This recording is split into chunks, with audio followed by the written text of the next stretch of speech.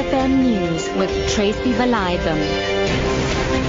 2 o'clock that afternoon, the mining industry has confirmed that it has signed a broad plan with unions and the government to stem a wave of job losses that failing commodity prices and soaring costs have triggered. The plan includes boosting platinum by promoting the metal as a central bank reserve asset.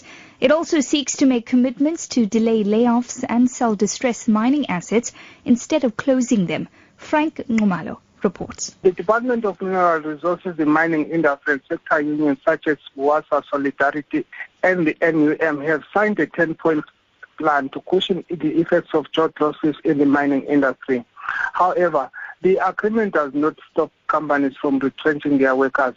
According to notices that have already been received by the unions, up to 19,000 workers may still lose their jobs. Protesting residents of Vuwani in Limpopo have vowed to continue with their violent protest action until President Jacob Zuma addresses them.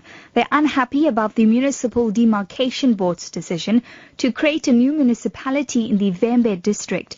The residents have been hurling stones at police who are trying to disperse them.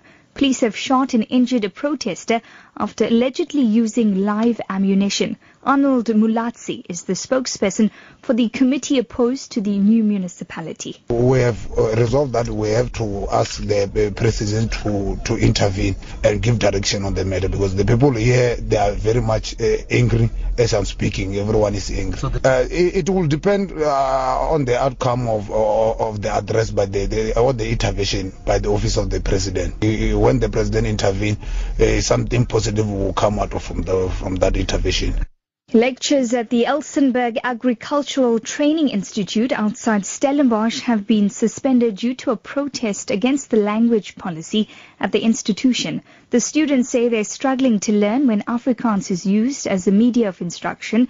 50% of the college's classes are supposed to be taught in English and the other 50% in Afrikaans. But the protesting students say classes are mostly taught in Afrikaans, which they do not understand. The protest comes a week after students' organization Open Stellenbosch released a video on social media which features students' accounts of alleged racism at Stellenbosch University. Well, moving on this afternoon, the DA has expressed sadness at the passing of the party's MP and spokesperson on public works, Kenneth Mubu. He was born in Lusaka, Zambia and passed away this morning. Before joining active politics, Mubu worked as an international relations officer for the University of Fort Hare in the late 90s.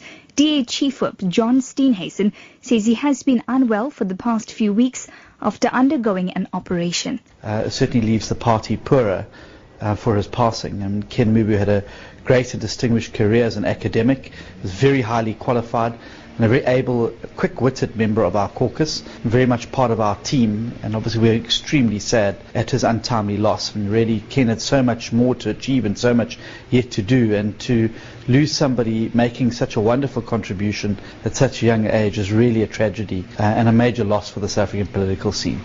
African Union Commission Chairperson Nkosazana Dlamini-Zuma says conflicts on the continent have the potential to create negative perceptions about Africa. She was addressing hundreds of people at the official opening of the Women's Development Resource Centre in Lusikisiki in the Eastern Cape. Dlamini-Zuma says the AU has made conflict resolution programs a priority to avoid killings in war-torn countries. We want to work very hard in the next 5 to 10 years so that the guns are silent on the continent.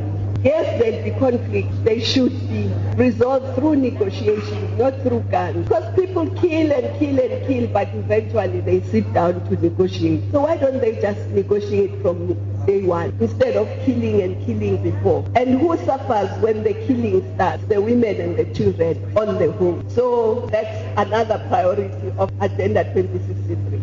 Your top story this hour, the mining industry has confirmed that it has signed a broad plan with unions and the government to stem a wave of job losses that falling commodity prices and soaring costs have triggered.